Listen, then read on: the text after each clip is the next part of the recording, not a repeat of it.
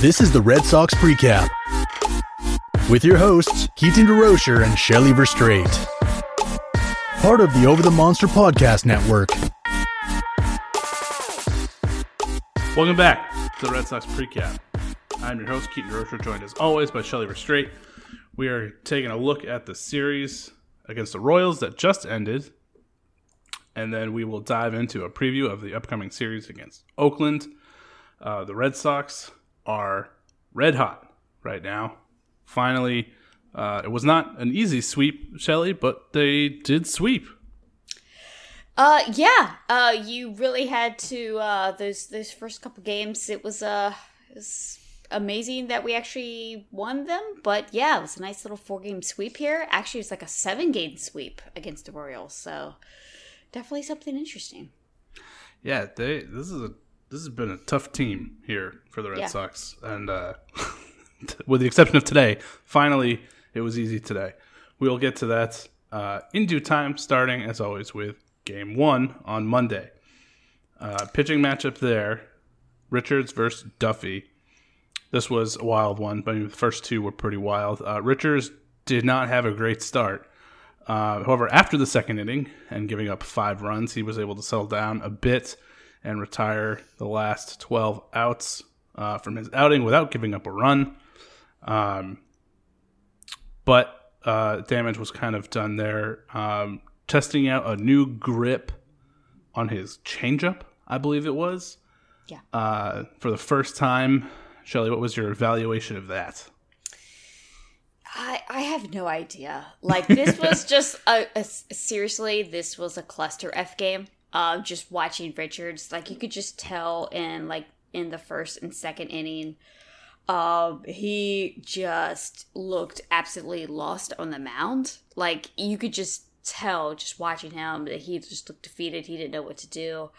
But then he was like slowly kind of like incorporating like this change up. He was just doing like so many different things in this start, and that is just what was just like mind-boggling to me. Just seeing, I mean, I don't recall any starter making such like a drastic like pitch mix change, just everything. So yeah, it was a really odd start, and I don't know where I stand with Richards right now.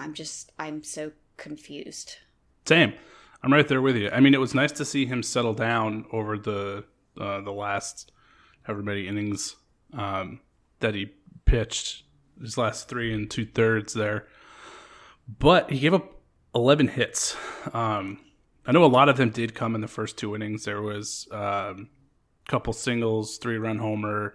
I think there was 2 more hits in the second inning. So I think about half of them happened in the first 2 innings, but that's still far too many hits. And to be like working on a pitch, I don't know if I feel strong enough about the last 3 2/3 innings to be like, oh yeah, no, he got to figure it out. So the next start will be fine.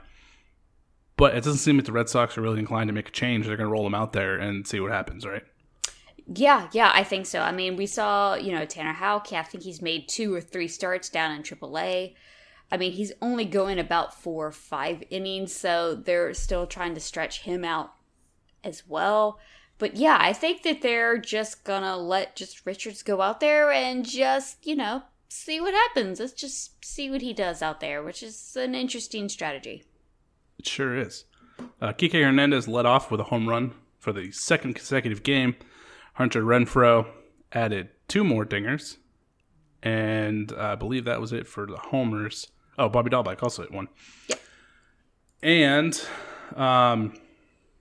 that was pretty much all the offense. The Red Sox came from behind yet again in this one and won Game 1 6-5.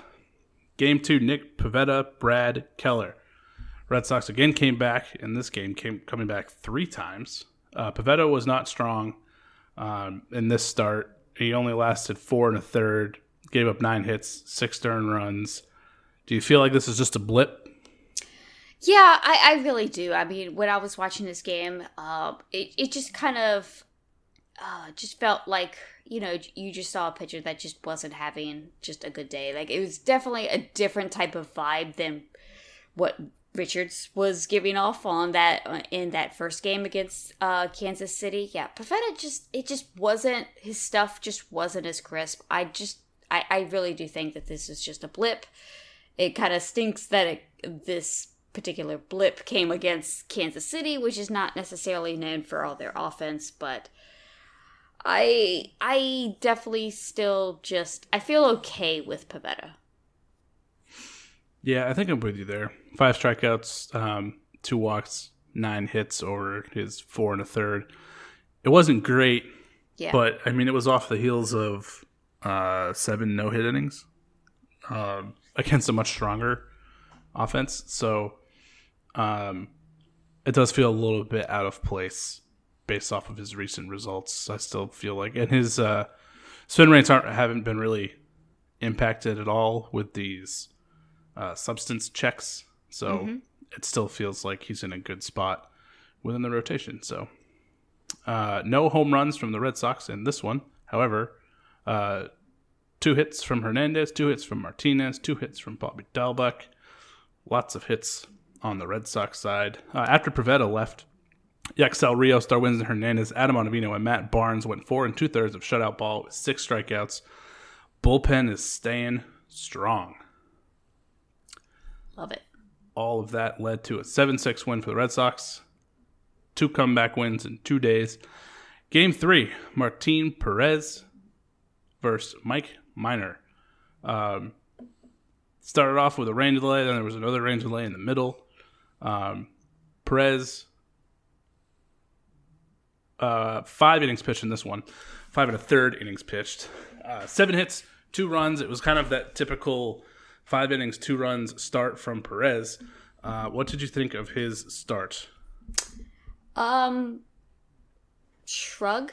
I mean, it's kind of like what you want from Perez, in my opinion. I mean, what he was doing earlier in the season was really amazing. You're like, okay, maybe we have a 3, number 4 type guy, but no, Perez, this is what you want. He goes, a 5 1/3 innings. He gives up a few hits, yeah, but he only gives up 2 earned runs. He gets 2 strikeouts. It's kind of okay.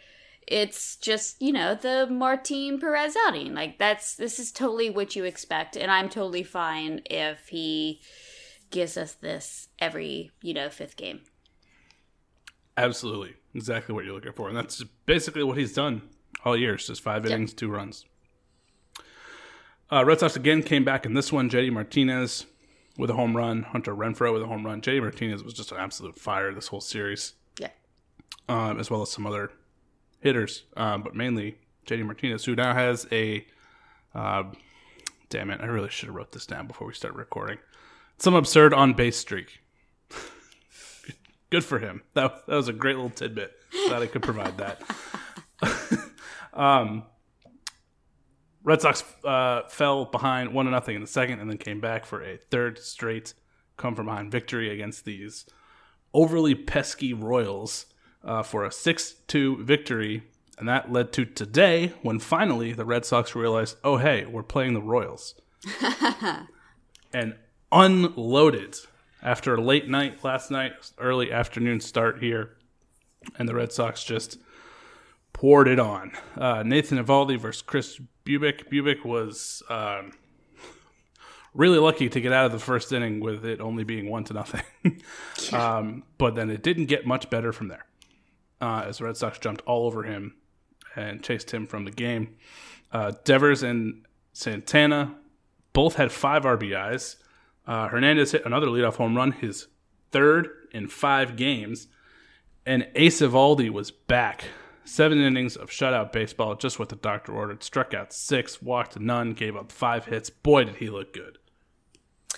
Yeah. I really, honestly, I really wish I could have watched this game. I was telling you prior to us recording, I did not realize today was a day game, and I was at work, and my Apple Watch was just going off, and I'm just like, oh, things are happening, and I can't see. But, just looking back at the stat line, like, I need to go back and just, like, rewatch, because it's like, that is, like, prime Eovaldi right there. And then just Devers and Danny Santana, of all people, just going off, getting 5 RBI. Man, I just really wish I could see it. It just really stinks that it was a day game that I, couldn't put on my iPad at work. Yeah, I felt the same way. I did at least see the replay of Devers' 3-run homer on Twitter as I was scrolling at one point, so at least I saw that. But I did catch up on everything else that happened. Matt Andriese followed with 2 innings, 2 strikeouts, did give up 1 run in the 9th. Red Sox hitters, through the 8 opportunities they went up to the plate, scored in 6. Runs all over the place. 1 in the 1st, 4 in the 4th, 4 in the 5th, 3 in the 6th, 1 in the 7th, 2 more in the 8th. A 15-1 victory for the Red Sox, and that makes them the first Major League Baseball team to 52 wins, because they played before the Giants today. So beat the Giants, 52 wins. They have the best record in the American League, second in the majors, only behind the Giants. Looking pretty darn good. Take that, West Shelly, Coast. Yeah, no kidding, right? Just in time for a couple West Coast series. Yep. Who is your pick, or who are you giving the award for MVP of the series? It's got to be JD, right? Yeah. Yeah, I mean, he totally went off this series. So, yeah, it's definitely, for me, it's JD. Yep, I'm right there with you. Nice. Devers had a good series. Bogarts had a good series. Danny Santana had a really good day. Verdugo had a couple multi-hit games in there. But JD Martinez just clobbered the entire series. Hit a few home runs today. Kike Hernandez, Santana, Devers, and JD Martinez all homered. 4-game sweep. Nice. We will take a quick break and be right back to preview the series against Oakland. All right, as we mentioned, Red Sox 51 and 31 in first place in the AL East, and they are going up again. They have a 3-game series here against Oakland, who is 48 and 35, 1 game back of the Astros in the West. They've been kind of going back and forth all year. Oakland came to town earlier and took 2 out of 3 against the Red Sox. Now we're heading out west, riding a major hot streak. 8-2 in the last 10. Pitching matchups for this series: Eduardo Rodriguez versus Frankie Montas, Garrett Richards versus Cole Irvin, and Nick Pivetta versus James Caprillion. Shelly, what is your analysis of those matchups? I feel okay. 2 out of 3 of them. Rodriguez with his last start against the Yankees, he looked great.